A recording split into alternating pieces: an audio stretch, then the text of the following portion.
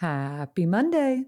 It's Meadow here, jumping in without my better half today for this intro because Gabby is off gallivanting in New York. But I am so excited about today's episode. I have been waiting to introduce the entire TMV familia to my soul sister, Michaela, and today's the day. If you have been around TMV since the beginning, you definitely know who she is. Michaela Cunningham is our resident mental health professional and head witch in charge, and even a graphic design queen who helped us with a very special project that y'all will be hearing about next week. But today, Michaela graced us with her immeasurable knowledge on two main topics: sobriety and spirituality. So Michaela works at the Student Behavioral Health Incentive Program at NAMI San Diego. NAMI, if you're unfamiliar, is the National Alliance of Mental Illness. It's the nation's largest grassroots nonprofit that supports folks and their families with mental health challenges. And she got into this work as a direct result of her path with sobriety. She is so amazing and scary smart, and I'm so excited for y'all to hear how she has moved through her own experiences to come to be just such a role of support for others. In this episode, we spoke a lot about sobriety, substance use disorder, and harm reduction. We also touched on everything from ways people can best support their friends and family members struggling with substances, where you can get Narcan and why everyone should have some, and the philosophy of harm reduction. And then we moved into some fun spirituality things and talked about spirituality's role in healing, making spirituality inclusive and conducive to mental health support while still honoring where so many of these traditions come from, and even got into unpacking spirituality as a means of distraction and not healing, because I know I've been there. Also, as per usual, y'all asked some of the most amazing questions ever for Michaela on our Instagram. And so we did a whole deep dive Q&A further into these two topics, sobriety and witchiness, over on Patreon. And that's already live on there. So if you love this episode and want to dive into it further, come on over to Patreon. Michaela is about to be a very friendly face over there and is going to start doing some of these tarot mental health readings for us. She also so kindly offered to read people's birth charts. So you can find out everything more about her in the description. And Michaela has our episode description stacked with amazing resources. Be sure to check them out. And without further ado, please meet my sister, Michaela. Hi. Hi. Hi. I did that, by the way, that exact same hi that just came out of my mouth. I did when we were going to bed the other night and Zoe was walking out of the bathroom and it was pitch black. And I didn't realize how creepy it sounded coming out of me. And I was like, hi. And he was like, hi. Literally, I will break up with you if you do that again. Don't ever do that again. So, Don't hi. ever scare me like that again. Hi. Hello. Welcome to the pod, Michaela. Michaela. Hi, guys. I mean, how many times have I referenced Michaela's name on this podcast? It's become... And now so you're many. finally here. It's become a drinking game. It is absolutely a drink. If you have not listened back to like season 1 and 2 in its entirety, please go and take a shot of aloe vera every time I say Michaela told me. Michaela told me is Meadow's version of me saying I went to Hoffman. Yeah. It totally 100%. If we make TMV Literally. bingo, like one of the first things there. Tell me why both you and I fix everything before we start recording, adjust our microphone. The minute the camera turns on, we're like, oh, this is so low, I can't. And we start fucking adjusting all of our mic. No, I literally have to do it again. So I'm going to stop talking because Kay's going to kill me for talking over it. Basically, if you have not gone back through and played TMV bingo and discovered who Michaela is by now, Michaela is essentially, I honestly just call you like my god sister at this point. Yeah. You're like my adopted god sister. We are family. Tell the story And how you we really- became family. Yeah, you really weaseled your way into my life. Michaela was my first friend, coworker back at NAMI when I worked at NAMI, the National Alliance of Mental Illness, nation's largest grassroots nonprofit to support, educate, and advocate for mental health issues. She's still there. Gosh, what was it? Like a couple weeks into my job or something like that. Michaela invited me somewhere and was like, let's be friends. And I was like, I'm not friends with people that I work with. Was going into a new job. Yeah. No, it was so mean. I was going into a new job and just really wanted to set boundaries because I've had work. You know how it gets with work. Sometimes it's weird. And I was just coming out of a weird thing. It was so rude. And Michaela was like, bet I'll be your sister then. And really just my whole family has adopted her. You are entrenched into my life. And it was the best thing you ever did. It Mama's really mom. is. You are more like my mother than your mother. Shout out to Heather. Shout out Heather. Yeah. Oh my God, wait, I love that. Is your mother's name Heather? Yeah. That was the first person Meadow called to get a job in San Diego. Mm-hmm. Wow. Heather's the reason why I got the job. Where she met Aaron. So you're welcome is what Michaela's saying to you. Yes. Mhm. Heather's For been the rest calling of your Michaela life. every day, like, so are they engaged Yeah. yet? And, we finally got to give her the news. So that was fun. Oh my God. That's so sweet. And also now you've just become the resident everything we ever need behind the scenes person. I'm for the really podcast. good at Googling things. Yeah. Michaela is the unspoken TMV #1's employee. Yeah. that I just exploit you. But No, we're also like, go ahead. What? No, you go ahead. Here's the thing. Kay, keep this in or edit it if you want, because sometimes people like when Meadow and I fight. Not that this is a fight, but right now my internet is bad, so Meadow's blurry, so I can't see when Meadow's about to start talking. You're both blurry. Yeah, for you're me. very blurry for me too. Yeah, great. This is gonna go real smooth. Great. Can't wait. Also, we're all three the same, where we're excited and come from trauma and talk over each other as a love language. So it's going to feel very TMV season 1. And now Mahal's yelling because she can feel Michaela's energy. Yeah, I love Mahal. Do you? Hey, okay. We all know she's your #1 frenemy. I recognize her Grinch feet anywhere. Yeah, exactly. Little feet. Michaela's going to be a little bit more known soon with our secret project that's coming out in a couple weeks. She sure is. So Michaela's going to get a little more. Mm-hmm. I know. Yeah. Wow, I really need to finish TMV my part of it today. Yeah. Yeah. And then Michaela, when you and I met, that was when you read my chart. Yeah, that was before you guys started TMV. You were doing those Instagram lives. Oh my God, it was so long ago. Should we talk about it? Yeah, should we Shout talk? out TBT. Yeah. So long ago. Wait, no, Meadow, wasn't it when I was already living here and we were at you and Ahu's apartment? Yes, exactly. Okay, On so the balcony. oh my God, I was still doing the lives. Yeah. We were talking about the podcast. We were like in the works. Yeah. Of it. What was the first thing you thought, Michaela, when you read Gabby's chart? I was also, Aaron, please come get this dog. I'm trying to record a podcast. Hi, AB. Thank you. Hi, AB. They say hi. My first impression of your chart was bad bitch energy. Kind of intimidating until I met you, and I was like, you have a lot of bark. Like, never mind. Yeah. You're still a bad bitch. And 0 bite. Yeah. Please go tell that to my boyfriend, because that's his #1 commentary is like, you are all bark, no bite. Like, I tell him stories. I tell him like such like close the yearbook sister type of stories. Yeah, and like, he's like, but did you do anything? You're like, no. And I'm like, but I wanted to. I didn't actually. But if you ask me what I would have done, I have the perfect line. And I'm like, I've said it in the shower 200 times to myself. You won the argument in your head. 10 out of 10 every single time. Which already shows like how good of a witch Michaela is, that she like knew exactly who you were the second she was like, oh, got it. Say less. Which, by the way, is not something that people would know until they actually know me, because it comes off as bark, period. Yeah. Not that much anymore. Not anymore.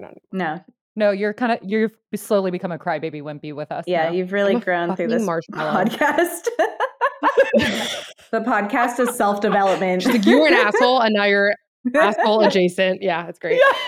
Listen, I tell Meadow every time I listen to one of these episodes, I align myself more and more with you. Oh my God. She does, actually. Yeah. She's like, I'm less of a Meadow and more of a Gabby now. And I was like, honestly, that adds up for you. Yeah. Listen, I'm not even mashed potatoes anymore. I am like watery, old, put me through a strainer potatoes. No one knows what's happened to me. I post it. Okay. I'm literally the TMV TikTok that I posted today of like the girl where she's like, when I'm reading my vows and like all my girlfriends are there, and I'm like, sorry, I had to break character for a second. Like, that's my whole identity right now. And then the other one you posted that Michaela immediately sent to me was when you're the youngest person in an office. That was Michaela to me at our job every single day. That was her. That was her role in my life at NAMI. Meadow, I think you need that. She does. Though. I'm still that role. I make Michaela do everything for me forever. Michaela keeps so young. Because if you don't know, Meadow's actually a 75-year-old person. They have a 29-year-old body. They do. Which figured me out. Yeah. I love the dichotomy that is Meadow, because on one hand, you're a 75-year-old, and on the other hand, you are the most technologically savvy human beings I've ever met in my life. Well, compared to you, baby. I know. It's true. It is fun to like impress you in that way, because I'm sure to the general public it would be like Michaela's like this. That's the funniest thing you've ever said. But between us, it is really fun to impress. I don't know, but like way. Between us, Meadow is Steve Jobs. Like Meadow comes over and I'm like, this. "Are you an innovator?" That's Michaela to me that I am to you. Like, this is the only way I can do that to you. It's So the long full con is circle. Meadow learns things from Michaela, doesn't tell me that they're from Michaela, and then does totally. it. Always. Uh-huh. Always. My entire spirituality and psychology combination and life path is because Michaela has taught me things and I've embedded them into my identity and made them Oh my my God. I Like, can't wait to she talk is my about all It's of funny that because stuff. I forget that I teach you these things. And I'm Oh. like, wow, Meadow's a genius. You really do. Like, you taught me that. Okay, well, if you can't tell, Michaela is our resident mental health professional and supreme witch. And so we're going to cover both dichotomies of your personality today. Thanks for reeling it back in. Because I got lost there for a second in Michaela's eyes. We're already too Okay. excited. Michaela, Kay's gonna hate. Do you know what I was just doing the entire time I was talking? I was moving the microphone forward and back. Kay, I'm so sorry. Kay's going to kill us this episode already. Shout out to Kay. It's okay. It's okay. I'm gonna leave it in place. Michaela, as you know, or maybe you don't, because it's okay if you don't listen to anything that we ever say. We start by unpacking. Yes. So Michaela, tell us, what are you currently unpacking? So it's really funny because I've been unpacking this probably since I was at Meadow's house like a few weeks ago.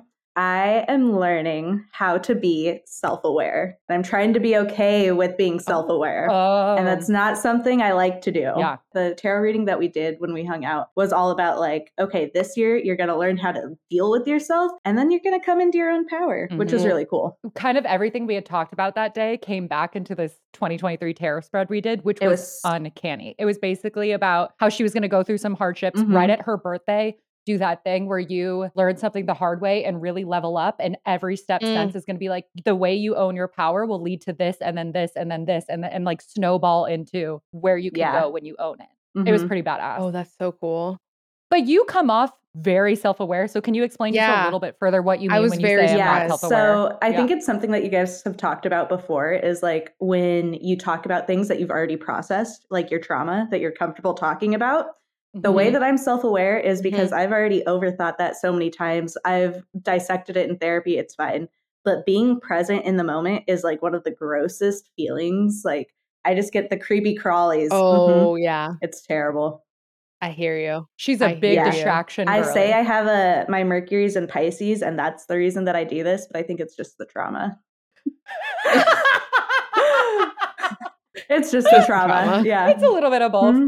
It all boils down to just the trauma. Yeah. Wow. Wait, that's a huge fucking distinction. That's really cool because I would never categorize that as you being not self-aware though. Like well, that's the irony is that's a very self-aware way to look at your willingness to be self-aware. Being in the present. Yeah. Meanwhile, I'm like, be here now. So is that just being more mindful? Yeah, and be comfortable with it, I think, is the big part of it. Because I will go into anything to just escape like reality, whether it's like TV. I mean, we'll talk about this later, but like substance use, that was the reason that I started using. Even like spirituality was the thing for me to escape into for a little bit. Like, Let's swan dive into that then, Michaela, because I want to start with the mental health professional side and like how you even like with Heather got involved with NAMI and kind of like your story up until that time, as much as you're in your own voice, as much as you're willing to share. People that don't know, In Your Own Voice is a program at NAMI where you share your story. So that was a joke. Yeah, Meadow used to oversee it. You had to be there. Yeah. Just nonprofit. Nonprofits. You're a nonprofit dropout now. Nonprofit dropout. We should make it a song. So I got involved with mental health when I was probably like 13. I had always been a very like behaviorally challenged kid. I used to stay up until like 4 a.m. in third grade. So I'm like 8 years old, staying up till 3 or 4 in the morning, which was very different than the rest of my peers who were talking about how they had like stayed up that night until like 10 p.m. I was like, that's really weird. I haven't slept in a week. That kind of progressed. And, you know, as mentally ill things happen, I started coping with self-harm. I started using substances. And by the time I was 13, I actually got diagnosed with bipolar disorder. And that happened after a really bad psychotic episode where I was like losing my mind a little. After that, I started like going into therapy. My parents really did a good job of assembling a team of therapists. They got me into treatment right away. They got me on meds, and the meds worked out until they didn't. And then I went off them as it goes. And so When that happened, the substance use kind of kicked up, and that became a really big thing for me. Like I said, I was self-medicating. I used it a lot to escape the reality of my situation. And it's really funny. I've written an article for Mad Happy before about cognitive dissonance that I had around that. It was really good. We'll link it. Yeah, we will.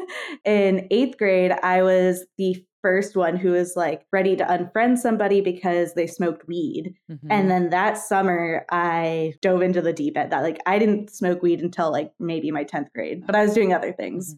And I got hospitalized a few times in high school. By the time I was 18, I was using very heavily opiates and opioids. I was self-medicating with the pills that I had been prescribed for my like mental health conditions. My parents, they were in the middle of getting a divorce when I was 17. And that really kind of led up to me not having supervision. I had a lot of free time, not a lot of people looking out for me. And it got to the point where it was like, okay, sink or swim, you're 18 now. You're either going to hit rock bottom or you have to like pull yourself up. And so that's what I did. And that was a conversation with yourself that you had at that time. Wow. Do you think you had to hit rock bottom to have that conversation? Totally. Or were you? It was like, if I keep going down this path, I'm going to end up on the streets, dead or in jail. And I never want to do any of those things. And so I was like, all right, time to pick myself up. My mom had kicked me off her health insurance when I was 18. So my therapist, he knew that my coverage was ending. So he and my psychiatrist did their best to narrow down as many medications I was on so I could learn how to manage my own symptoms without being medicated, without therapy if I didn't get into Medi-Cal right away. And then I couldn't keep up with my meds. So that's what really helped, is learning that self-management and learning how to recognize what would trigger episodes for me. Cool. I started working at NAMI through volunteering because my mom was working there at the time. At the same age, no? Yeah, really 18. Young, like 18, 19? Yeah. Wow. And I was volunteering a lot. I got invited to sit on a council where I got to use my lived experience to change policies in San Diego. I got to go to a conference, which was really cool because I was like 18. I don't know how to dress business casual. Like I showed up, in skinny jeans. Like, of course you did. Ripped black skinny jeans. Yeah. It was tight. It was really cool. I learned a lot about human trafficking in San Diego, which became like a special interest. And so I started working with that population. And then a position opened up at NAMI and I applied for it and got it, which was really cool. And so I started working with the high schoolers, sharing my story like I'm doing right now, talking to them about like how I had to pick myself up basically and start choosing recovery. Give one sentence about CYFL just because it's such a unique program to explain. So CYFL was the program that I was initially working for at NAMI, and it was a community liaison program where we connected children between the ages of like prenatal to 24, their families in schools to like resources in the community. Whether that was like other mental health programs, like where Meadow used to work, if it was doing volunteer work like I had done beforehand, if they wanted to share their own stories and experiences, that's what CYFL did. I used to share with them like recovery is not a passive choice. It's something that you have to actively choose every single day. And that's like what my recovery was, is having to make that choice every single day. And then I'm 23 now. So I've been sober for almost 6 years. In February, 6 years. Snaps. I don't know. It's been cool. I just got a new job where I'm working with the state now, building mental health interventions for students K through 12 all throughout the state, mostly focused here in San Diego. Our line for Michaela always, I think it was Sam who first said this to me, like Michaela is scary smart. Like this bitch is so fucking smart. And it's so cool how you, within the same year, took all of your life experience and just dove into like being an advocate and service for other people in the same capacity. Like you, every time I'm reminded of your story, you blow my mind. Thanks. And I'm in love with you. I'm in love with you. Meadow hit the nail on the head. Like, not only are you so fucking smart, but it's like your intelligence is so evenly distributed, which is very rare. Like you have an incredibly high like IQ and EQ. And you're 23 years old. You've been sober for 6 years. You picked yourself up by yourself, had whatever that strength was or whatever higher power was that told you like, this, it's now or never, sister. Like that happened at 18 years old by yourself. Like, and then the way that you were able to like immediately jump into this mental health nonprofit work that you do Totally. is to like be immediately helping other people and paying it forward is just this story is the most unique and like powerful thing ever. Yeah, it became a huge part of my recovery is helping others because it's like the same reason that like I have so many like animals is like if I'm taking care of others, then I have to take care of myself. And so that was like a hack until it just became like second nature, like to do this. Yeah. Let's unpack a little bit about your philosophy around substance use and healing too, because I know you and I talk about it personally fucking incessantly, but I want to have that conversation publicly because every time I come to you with whether it's like a very unique or like sticky mental health question or even our spirituality shit, like you do such a good job of one, just like really embodying how healing isn't linear, and two, really making healing accessible and like not one size fits all and being really gentle with how people can approach it. And like you just always have such a unique perspective on it. And I feel like that also stems from you having to do it for your fucking self. Totally. One of the things that like is a huge proponent of like harm reduction is individualized care. And so that's really fitting the recovery to the person. And I think that that kind of like stance applies to so many things in life. Like it's not black and white, it's shades of gray. Like nuance exists. Nuance is important. And our favorite thing. Yeah, that's what's important for recovery and for like spirituality when we get into that. Trying to tailor it to you, leave what doesn't work. And you can always go back to like your baseline as long as you can like find that. So like recovery, there's definitely been slip ups that I've had. There's been times where it's been really, really hard. And as long as I can go back to like that baseline and know that like a step back isn't going back to like me being what I was at 17 is a huge thing for me. Yeah. Do we want to get into maybe just like processing that last sentence? Oh, sorry. Do you have no. I was just I felt like I was buffering. You know, when you're like, because she's a genius. She like every time she says something, you're like, God damn, it's so true. Because that's just so fucking applicable to all things. Sorry, before this next question, like, no, go ahead. Understanding the concept that like just because you may take a step in the opposite direction of like where your initial goal is, doesn't mean that you're going all the way back to step one. And even if you are in your head going back to step one, it's like step 1A. Like it still looks slightly different. Totally. Yeah. Totally. The hardest part of recovery was learning that there's never a time where you feel comfortable. Like there's always that feeling of discomfort. I heard a quote once that was like, being in recovery from like substance use is having a leaky faucet just drip, drip, drip, drip, drip. Ooh, that's a good visual. Yeah. And it's really hard to like listen to that drip, but like some days it's easier than others just to put it out of your head. And you do that with, you know, the things that distract you, bringing in lots of music into your house, lots of laughter. So like surrounding yourself with the things that you love kind of muffles that incessant drip that's going on in my head. This is such a silly visual that came to my mind. But when you were talking about both of you, like the explanation of how healing isn't linear, have you watched The Good Place? Yeah. You know how their concept of time is called Jeremy Bear Me? Yeah. It's like you're not going backwards. You're just like the part of the E or the J that like looks like it's going backwards, but it's part of the next flow. Like that's kind of what I thought of. I love Jeremy Bear Me. Yeah, Jeremy Bear Me. Wait, I have a Sorry, I really keep interrupting Meadow, but I just have a question about what you just said before we move.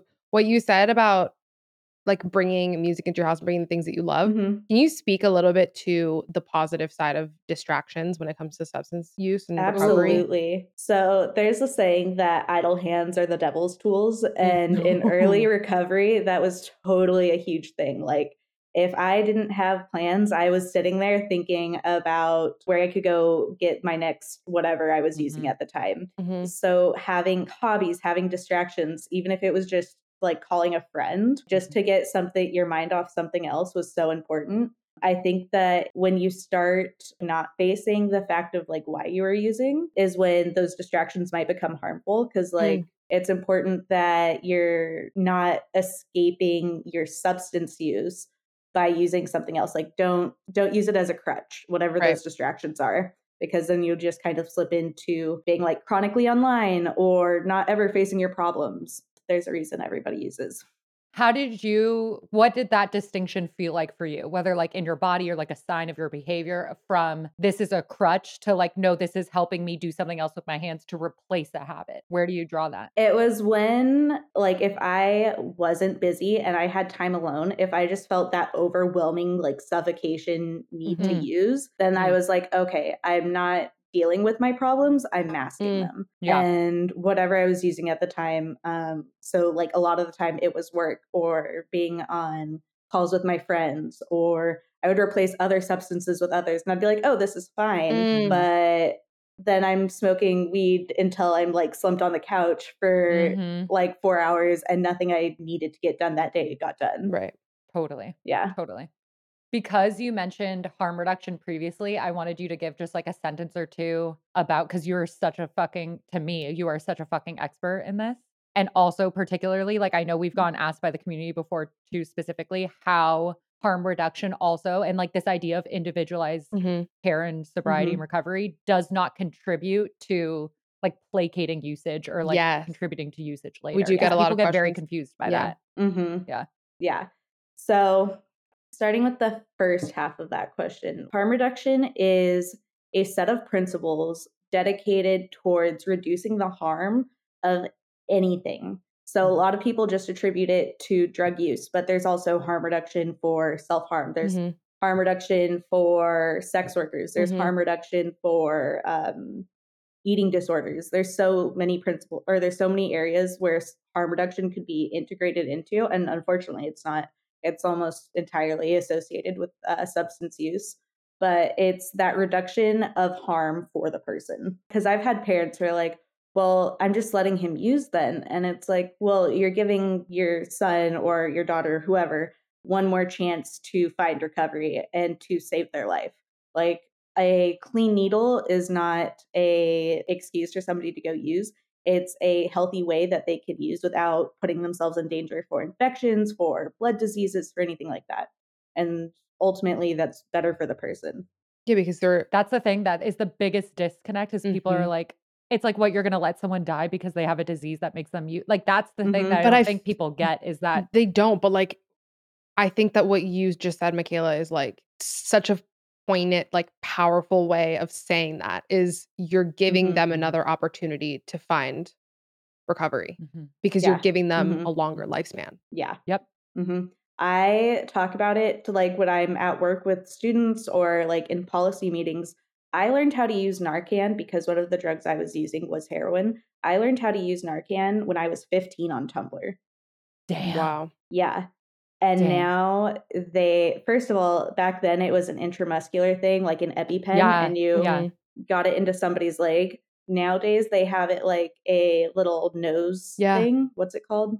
Like a nasal spray. It up your nose. Yeah, the nasal spray. Nasal spray. Yeah. And it's being taught in schools. You can get it from your community for free. Like back in the day, you had to go find prescriptions. And a lot of doctors didn't want to give it to you. And then there's also awful people that Michaela and I will send to each other all the time of people trying to sell Narcan, which is so fucked up. We can't even get started. But if you ever see that online, know that you can get it for free through a community service and you should be, and people should not be redistributing it for a profit. So if you ever see that, I don't want people to be confused that don't understand that. Yeah. If you're in California, there's a standing order for Narcan and you can go and get it for free. If you're in another state, you can go look up any harm reduction like coalition in your state and they'll give you a place to get Narcan. And I just think it's great, even if people don't have like a family member or friend in their life that has substance use issues, like the amount of people and like lack of resources there are right now. And so we have a lot of people with substance use issues that are not housed or are out in our communities without protection. Like even just having it on your person is just so, I mean, we know very personal examples of how that's saved lives. Yeah, absolutely. What you just said is so true and important, like aside from just the Narcan conversation of like, even if you don't have personal experience or know people in your life that like are dealing with substance abuse or you're not personally dealing with it, it is a policy issue too. And so like it should inform the way that you're voting as well. Oh, absolutely. So like having these understandings because everything is politicized. So like having these understandings is extremely valuable and you don't know the lives that you could be saving. Absolutely. Absolutely.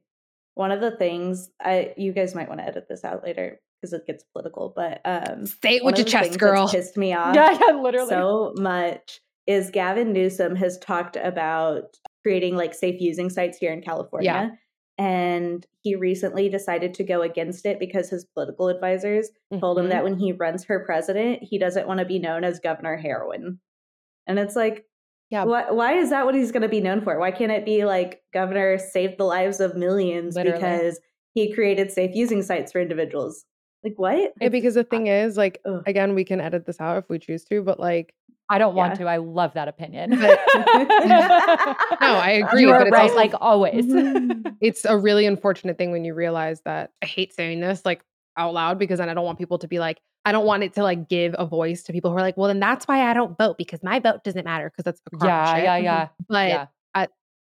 But and it is an upsetting thing when you realize that like things are just boiled down to politics and just power, and like a lot of people just don't care. And even if the politician themselves has an agenda that like is actually going to help people, a lot of times the people around them, they're the ones that like are pushing the power and the money and all of that, and are like, they don't fucking care. So they're going to advise them in a way that's better for their agenda, like their political career. I think that's why I go back so much to like community care and community resources. Like, you definitely vote, get out there, like your vote matters, but also we love invest in your communities. Yeah. Like me and Meadow said, don't buy Narcan, but if you want to donate to the people who like the coalition so they can get more Narcan and redistribute, or if you have the money to pay for the shipping, because I have a friend, Nate, who he passes out Narcan test strips, he tests, safe using like kits, all of this stuff. And he doesn't ask for money in return for it. He just asks that if you have it, the money, pay the shipping, just so he can get it to you. Absolutely. I think that's one of the reasons why I was so grateful for NAMI and why you're so fucking knowledgeable at this too, is because NAMI was also one of the only mental health nonprofits I know that really focuses on legislature and changing legislature and being involved in the political side of it. Yeah. Right, Michaela? Like they're one of the only ones that really ride for that in that way. And I think that's what's so cool is it's been able to like really have you and I feel more empowered to do that kind of stuff. Yeah. Can you speak, Michaela, a little bit to how people can best support their friends and family if they're going through substance abuse issues? And then on the flip side of that, if you're the one that has a substance abuse issue, how can you best communicate it to the people that you trust and love? Oh, I love that. Yeah. Totally. So for the first half of that, as a friend or family member, it's always good to check in with the people that you love. If you notice that your friend is drinking alone or like finishing bags by himself, like that's a sign that you should check in with your friend. Like, hey, I noticed that your substance use has changed a lot. Like, I just want to check and see how you're doing. Are you okay? Do you know how to use safely? Like, do you have the resources you need to use safely? Because that conversation can save a life. And then on the flip side, if you are the person who has substance use issues, I think one of the hardest things is reaching out. And it sometimes has to start with a conversation with yourself, like being self-aware of how you're using. Is your substance use changing over time? Are you finding yourself triggered by something that happens, like you feel activated, and so then you go use that substance? And do you have a trusted person you can go to talk about that? Because I know, like, I mean, not recently, but I want to say last month, there was like, I got on a slippery slope for a bit and I went to Meadow. I was like, I need to be safer. Like, there's some weird things coming up and I need to really reevaluate myself. And just having that person to check in with and having like a little accountability buddy helps a lot. And then being able to figure out what kind of supports you need. I know when I get really bad, I need to go back to NA meetings, and I have friends that I can go to NA meetings with. My old therapist, I ghosted him, but he was really cool. Don't even get me started. I remember all of this. Don't even get me started. Yeah. He was great about, he would help me go find meetings. And he really helped. If you go on like the websites for AA or NA, you can go and find a meeting that fits you, like your age range, your gender identity, whatever kind of beliefs you have. There's something out there. There's a group for it. And so like he helped me find meetings that really tailored to who I am as a person. And so I would go down to like the beaches where we'd have bonfires, and it would just be a whole bunch of like 18 to 25-year-olds who would sit around a fire all night and just talk. Yeah. And that was like my favorite sort of NA meeting to go to. And I would bring friends with me and they'd be there too. Can you bring friends that don't have experience with substance use to NA and AA meetings if you're going for the first time and like want to have a friend with you there? Yeah. Like, or like help them Yeah. understand. Right. Yeah, so there's meetings that are open to the public. You have to check. You have to check, and it'll say on the website if it's open or not. But if you are a family member or a friend of somebody with a substance use disorder, there's also this other meeting called Al-Anon, and it's for the individuals of, or like family members and loved ones of people who have substance use. And so you can go there because like there's a lot of trauma that comes from that. Oh boy. And you can feel heard. You feel heard, you feel loved, you feel validated. Because as hard as it is to be the person with the substance use disorder, it's also hard for their loved ones. Yeah. And there's so many virtual ones. Like if you go, it is a little overwhelming to go to the website because a friend and I have been like, oh, let's go to a virtual one together because we don't live in the same place sometimes. And it can get a little overwhelming because they have so many options. So it's kind of like a good problem to have almost, you know, there's definitely a meeting for everyone. There's so many. Yeah. There was one time where I woke up and I was like, I'm not feeling great. Like and it was so early, I wasn't going to find one here in California. So I found one in Ireland. Hell yeah. Hell yeah. Yeah. That's fun. There's some really cool people in that one. I was like, could you understand them? Yeah. It's such a... It was like listening to my grandpa. Yeah. Oh my gosh.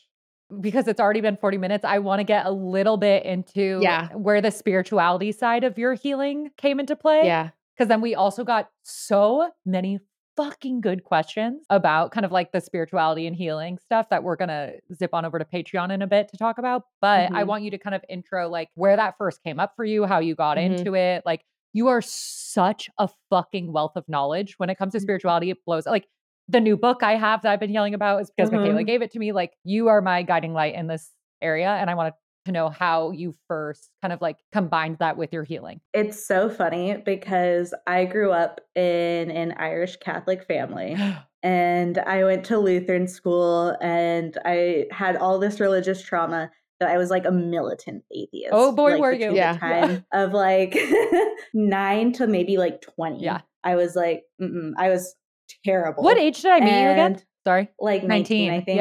Yeah. So you still met me when I was like... Yeah, I did. I was such a menace. You still are a menace. Looking back at like 19-year-old me or just any me during the teenage years was terrible. But when I was 20, right before I turned 21 is when the pandemic started. And that was a lot of time inside. That was a lot of time sitting with myself. And like I've had family who's gotten like woo-woo over the years. Like my mom for a while would yell at the ocean or like yell at the sky. Yeah, love, you know, like yeah. My aunt, sees a psychic, has her like past life oracle cards, all this stuff. And so I started like reconnecting with the things that I grew up with and did like. I started really redefining spirituality for what I was comfortable with instead of what I was taught in the church, in any of the churches, any kind of organized religion. What were those first things? It was really getting in touch with like ancestor work and like looking at who my family was, where I came from, trying to find love for my family, even when there's lots of tension between us. And that was a big part of it. And then I've always been into astrology since the time I was like 13. When I was hospitalized for the second time, I read a girl's chart for the first time. I had a huge crush on her. And I was like, let me read your chart. I would. And I wish. Back then, you know, I didn't know how to read charts. So I looked up like, I think it's Astro Cafe is the website that everybody uses. And I printed that out and I highlighted all the best bits and then I rewrote it. I was going to say, you just made it all up. Yeah. Just plagiarized. Shout out to Haley. You're going to meet a really young girl with a name that starts with M and you're going to think she's so, you know, you're just like planting. And so it was actually like getting in touch back with the things that I liked. Yeah. So learning how to read tarot and getting in touch with my ancestors, really diving into astrology because I've loved astrology. That was like something that I always went back to. And then as I got more comfortable with the spirituality, like woo-woo stuff, then I started actually going deeper into it and like thinking bigger about like higher powers and universes and alignment and trying to get comfortable with that side. Because that's where I always had like my hangups from like religious trauma. I was like, I can do my tarot readings. I can't believe in a higher power. Yeah. But I want to say over the past year, that's really changed. Past 6 months. You saw my Instagram maybe 6 weeks ago. I had a whole little religious identity crisis where I was like, I'm going to start a church. I was actually going to bring that up earlier because when you were like, oh, when I was going through something and I could text Meadow, Michaela and I were laughing so hard the other day because Michaela, I'm going to find a roundup and post it on Instagram to advertise your episode of the most unhinged text messages that I get from Michaela out of the blue all the time. And the most recent one was she ripped to everyone in her phone. Like, I think I'm going to start a church, and just ripped it to everyone in her phone and posted it on her Instagram how everyone was like, are you manic right now? Like, do you need help? What's going on? Oh my God, and I saw that. Did you see that? And immediately me and Aaron's response was like, yeah, as long as you have like gospel choir, we're down. Like, I was like, am I just placating your mania? Or do I actually know you well enough to know you're just fucking with me? Like, I was just fucking with you. I knew and it. Yeah. I feel like the church idea was because there wasn't a community place where I could go and ask questions about religion or higher power without being ripped apart. Like, that's or fed like blah, blah, blah. fed an agenda. Yeah. And so in my head, starting my own church was a very practical solution to that. Listen, I'll join. I will join. I identify everything that you were just saying. I identify with so fucking deeply. Like literally, Zoe and I were having this conversation the other day because I remember when I started dating him, like he prays over his food and like, you know, he has like some religious like tattoos. And in my head, and like this again, like if you're really religious, like I'm sorry, please don't take this personally, but I was like, oh God, I can't date another like God-fearing man. Do you know what I mean? Like I couldn't do it. And then when I realized that it was like, we've had the conversation a million times of like, I'm spiritual and religious and I still had the issue with it. And I'm with you now where I'm like redefining my relationship with even saying God. Cause I used to just be like universe. But now like I've been praying a lot and like, and I've been like praying to God and like believing in that. And I think having the distinction of like church and organized religion as like a man-made thing. That like a lot of it, and like I grew up going to like Catholic church and then I went to an Episcopalian school and that was different. Like we had a gay priest. It was different. But like seeing that and it being like very fear-based and then being like, oh, like all of the issues that I have with that is all from like organized religion. And it's from the organization. And it's about having your own relationship with God or what the universe or whatever it is that you believe in. It's like having your own. So I really identify with what you're saying. So like sign me the fuck up. Michaela can be my cult leader. No, literally. We will all join. That's what I'm saying. I'll join as long as you Michaela's have cult. gospel, we are all joining. Gabby, what might be fun for you is like tacking it on together. Because recently I pray before I go to bed too. And how I do it is I say like to God, universe, my guardian angels, the angels of light, dad. That's what I do. Like my ancestors, I like say them all at once. Yeah. But, no, like, I do the same tacking thing. it on together to like address it all together. It's kind of nicer to. No, I've been doing that. So I'm glad you do that too. But this is another thing that I think Michaela always has such a cool like perspective on. Like it reminds me of Dr. Michelle's episode, Gabby, and how there's like a lot of different facets where we talk about mind, body, soul healing. And a lot of different facets, like acupuncture is kind of the first one that maybe is like a little more accepted with that type of thing. But then when we get into more of our spiritual shit or sometimes manifestation or past lives and all this other stuff, it's so woo-woo. And it's that soul aspect of the mind, body, soul still has such weird connotations where, you know me, I fucking am the one screaming about how I think it's the future of mental health. But so, Michaela, I always think you have such a beautiful way of like kind of combining the two and making it seem like, I'm trying to say basically like, how do we get the fucking stigma away from the spirituality side of things? Like, how do you get people to understand that the soul part is just as important for your mental health? Yes. I think, that's hard. You know? So I was one of those people who would always erase the soul part. Like I would take care of my mind. I would take care of my body. I would take care of my spirit. Soul, I would just leave her in. And for a while, I would get the High Priestess reversed in all of my tarot readings. And that's always a card that's like a sign of like, hey, you need to listen to your intuition. Like, stop ignoring her, you fucking idiot. Like, grabbing you by the face, shaking you. Yeah. And it was when that card started following me in my tarot readings. I was like, okay, let me start like taking care of it. And there's such a long history of spirituality being part of self-care for millennium, like for centuries. Mhm. It's been part of cultures everywhere. There's science that backs it. Like even in astrology, there's a book where the guy, he doesn't talk about the signs at all. He just talks about the planets. And he looks at like the times in history, like major conflicts, like the fall of the Berlin Wall, Spartacus, and it like aligns with things that were going on in the sky. And so there's that concept of like as above, so below, the macro and the micro.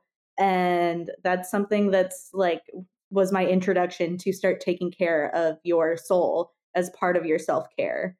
And it's been hard. It definitely is one of those things I still forget about sometimes. But like doing what we were talking about, mindfulness, being comfortable with it, like sitting in the present is one of the things that I've started doing to kind of take care of that aspect of my self-care. So I'm still trying to figure that out. How do you not get lost in like specifically with tarot? Because I know we'll answer these questions in the second part of our little interview. But yeah, how do this is a selfish question because I know that like I was at a point in my life, I don't know, like a year ago where I was really lost in terms of like just a lot of things that I was feeling in my interpersonal relationships. And I was really leaning into that YouTube tarot life to the point that it was like obsessive. I remember And that. Yeah. I feel like I fed into that a little bit. Yeah. It was really obsessive and it was really bad. And it was like, and I know that it fed into like control stuff. So before going off on a long tangent, like what are your thoughts on how to like spot when we're like leaning too much into our spirituality in a way that is like, we're A, trying to control an outcome and B, like are obsessed with like the concept of like knowing the future. Finding answers. Yeah. And finding answers and like That's having such certainty. a good question, Gabby. Yeah. Yeah. Thanks. So with YouTube and TikTok tarot readings, there's always that algorithm that's part of it too. So you start looking for questions, they're going to give you the answers you're looking for, or like just focus like relationship readings. Like here's the person who's talking bad about you behind your back is like an older female in your life. And you're like, oh, it's probably my big sister, that bitch, like blah, blah, blah. So there's that algorithm is part of it. And so for that, I always say, do your own readings. Tarot is one part like your own, like the cards have their own meanings, but it's also your interpretation. So you can totally take what like resonates. And it's kind of like your subconscious is giving you the answers and helping you work through that stuff. And then there's also a limit to what spirituality and like divination, like astrology or tarot or tea leaves can tell you. It's like you can't know if you're going to get that job in the next month or if you need to break up with your partner. It's going to tell you like, hey, there's going to be like some changes in your life in the next few months. And they can be very abundant. And that could mean a new job. That could mean you break up with your partner and you find a new group of friends that just like bring so much goodness into your life. And I think it's always good to kind of acknowledge the questions you're asking. What are they like? Can tarot actually answer that? Or can divination actually like give you guidance? Keep them broad. And then if you really find yourself leaning on spirituality too heavily, just cut back. Go back to like the very sciencey part of your brain that's like, I'm just going to talk to my therapist or talk to my friends and get like feedback from them. Yeah, definitely take breaks. Yeah. I have so many other questions. Yeah. I know. Well, we got to go to Patreon to answer them because there's so many good ones that kind of like get into this too in this tarot. But I want to tell everyone besides that we're going to answer all your questions about this stuff on Patreon. Michaela has so lovingly offered, because I asked her to come on Patreon and do like mental health style tarot readings for us in our community. So we're going to start offering those. But also, I don't know how busy you are, Michaela, but to pimp you out a little bit, what's up? If anyone wants like their chart read, or anyone wants like a virtual tarot session with someone like Michaela, who has so much mental health knowledge, professional knowledge, like takes such a lens of spirituality with kind of these little reminders of self-care. Cause I think I love what you said. It's kind of how I think about the moon too, whenever we do those moon prompts, rather than being like, oh yeah, you're going to go through the breakup. It's like, oh, if there's a lot of changes coming up, maybe then it's a reminder to you, what do I need to do to feel comfortable through change? Cause that's hard. Like you just kind of interpret them as these little mental health self-care reminders. And you always do such a good job of that. So if anyone is like interested in this kind of guidance, but wants to do it with someone that's safe and so the most trauma-informed bitch there is, please hit up Michaela. Can I offer that though? Do you have time? Yeah, I have time. Okay, cool. DM me. DM Michaela. We'll link all her things, obviously. Okay, let's go answer these questions. I'm dying to. Sorry, I'm like, I literally was like, is someone breaking into my apartment? Oh, are they? Are they? No, it's my neighbors. Cool. I heard like keys, like I heard like a lock jingling, and I was like, is that mine? Huh. Well, we'll find out. First time. Breaking in. Yeah. Okay, everybody go. Let me pull the cards. Yeah. Go to literally lock your door. Okay, everybody go to our Patreon, because we're gonna upload parts 1 and 2 on the same day? ? Sure. Yeah. Yeah. We will. Yeah. Mm-hmm. Okay. So if not, Patreon would go up first. So by the time you're hearing this, go to Patreon. Part 2 is already there. Yeah. Mm-hmm. Great. All right. Cool. Great. Thanks for listening. Michaela, thank you for coming on. It's been so fun. I'm so excited. I love you guys. You're going to have to love come back, you. obviously. Especially after our secret project. We're going to have to unpack Oh, that. Yeah. I'll talk about all the tea. Yeah. And all the craziness you guys what have. it's like to work with these two knuckleheads. The best time of your life, huh? Yeah. You guys are fun to work with. You guys are easy. All right. We love you. Love you. Love you guys. Bye. Bye.